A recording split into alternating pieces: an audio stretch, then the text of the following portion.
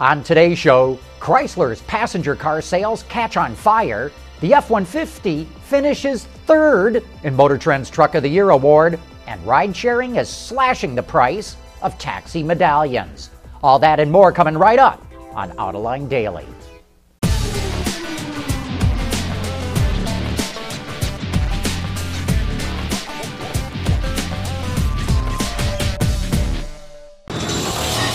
This is Autoline Daily for December 3rd, 2014.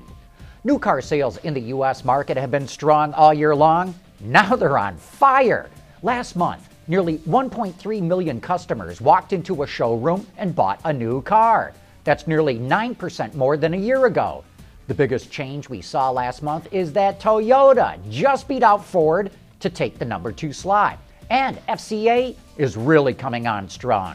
It finished the month just 12,000 vehicles behind Ford. And for once, it wasn't just Jeeps and Rams that drove those sales.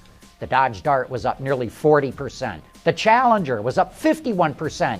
And the new Chrysler 200 shot up 155%. The list of companies that put in the strongest performance starts with who else? Subaru. In fact, Subaru now outsells Kia. And if this keeps up, we will not be calling Subaru a niche player anymore. Mitsubishi also posted a strong gain, and we're going to have to keep an eye on Mitsu because while its numbers are still weak, it's definitely showing new signs of life. GM put in a good performance, and the Volkswagen Group did too. Those VW numbers include Audi and Porsche, but even the VW brand put in a decent performance. The weakest players include JLR and Volvo, which really took it on the chin. Hyundai, Kia also struggled. Nissan was up, but ever so slightly. And Ford continues to puzzle us with weak sales despite a powerhouse lineup of products. Oh, by the way, the SAAR came in at 17 million units.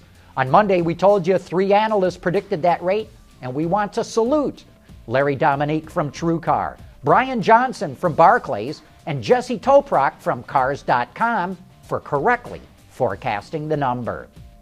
You know, these car-sharing services like Uber and Lyft are really starting to impact the taxi business. In most large cities in the U.S., cab drivers have to buy or rent a medallion to legally operate a taxi. Up until recently, the price of a medallion in New York City was a staggering $1 million. Not anymore. Thanks to Uber and Lyft, the price of a medallion has fallen by $250,000, or 20%. That's happening in other cities too. And now banks will not even lend cabbies the money to buy a medallion. And so the disruptive impact that was predicted has begun. Still to come, Nissan has a big announcement to make, and we mean BIG. And Motor Trend hands Ford a stinging rebuke. Autoline Daily is brought to you by Bridgestone, your journey, our passion, and by Dow Automotive Systems, improving durability and increasing design flexibility with Betamate structural adhesives at dowbetamate.com. The word around Nissan's Nashville headquarters these days is BIG. The company just reported a big sales record for North America. It's been scoring big with its college football partnership, and it just became the sole automotive sponsor of NBC's ratings titan, The Voice. Now comes the news that after 20 years on the sidelines, Nissan is returning to the biggest stage in the marketing universe and will be in the starting commercial lineup for next February's Super Bowl. The real driver behind this strategy was the focus on our commitment to fewer, bigger, better. We want to really own big media moments with our fans to have a point of view and engage them with the Nissan brand in the most compelling way possible. So the natural extension of that strategy was to go after the Super Bowl and come back after nearly 20 years. Nissan is still tight-lipped about the theme of the spot it's producing for the big game. It could be centered on brand ID or perhaps on one particular product like the new Murano. And just imagine the social media tie-ins. But whatever they do, we'll have to see where the company decides to go next with its big moment strategy. And here's another biggie. In a stunning upset, our colleagues over at Motor Trend named the Chevy Colorado its Truck of the Year. GM's new midsize truck beat out the Ford Transit, and most surprising of all, the new F-150. The magazine praised the Colorado for its capability and value, but it said the F-150 fell short because of its handling, and some of its new technology still needs refinement. Ouch, that hurts. But enough of what Motor Trend said. Coming up next, it's time for You Said It. Dow Automotive Systems, driving solutions in automotive, commercial transportation, and aftermarket with innovative products like Betamate structural adhesives. Lighter, stronger, safer. DowBetamate.com. And now it's time for some of your feedback.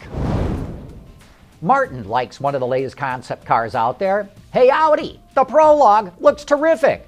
No door handles? Please make sure that you test how they work after a night of freezing rain before you offer it to the market. That's a great point, Martin, but I'd add, if you take a close look at most concept cars, they don't have door handles. Designers love the way that cleans up the look of a car. But by the time those designs land on the showroom floor, suddenly they have grown door handles.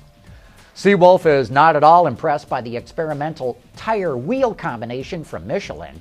The Tweel looks kind of nifty, but I doubt they would be practical. I can envision snow packed in between the veins as I write. Man, you guys don't miss anything, do you? Rum and Coke liked our segment from a viewer who pointed out that the hourglass grille on the 1961 Plymouth Fury maybe inspired Lexus. See, he says, see how far ahead of his time was Virgil Exner? What was really weird in 1961 is now hip and cool. Maybe Lexus will poach the horse collar from the Edsel next. Yeah, horse collar. I wouldn't count on it. Not Ben 101 is worried about the impact of autonomous cars on jobs. What about the people that are going to be laid off who are taxi drivers, bus drivers, delivery and truck drivers? Hey, that's a legitimate concern. But remember, 100 years ago, people were asking, what's going to happen to the jobs of all those people who make saddles, horse carts, and buggy whips? HTG has an interesting take on what's going on at Ford. So, Jim Farley, car guy and racer, takes the Europe portfolio, and now there's rumor of entering the 24 Hours of Le Mans. Nope-be-dope-be, no coincidence. I like the way you think, HTG, and I bet, sir, that you are right. Thanks for all your letters and comments, and please keep them coming. And hey, before we go, our guest on Autoline After Hours tomorrow is none other than Camilo Pardo, designer of the Ford GT and recent winner of the reality TV show Motor City Masters. That ought to be a fun one. But that wraps up today's report. Thanks for watching.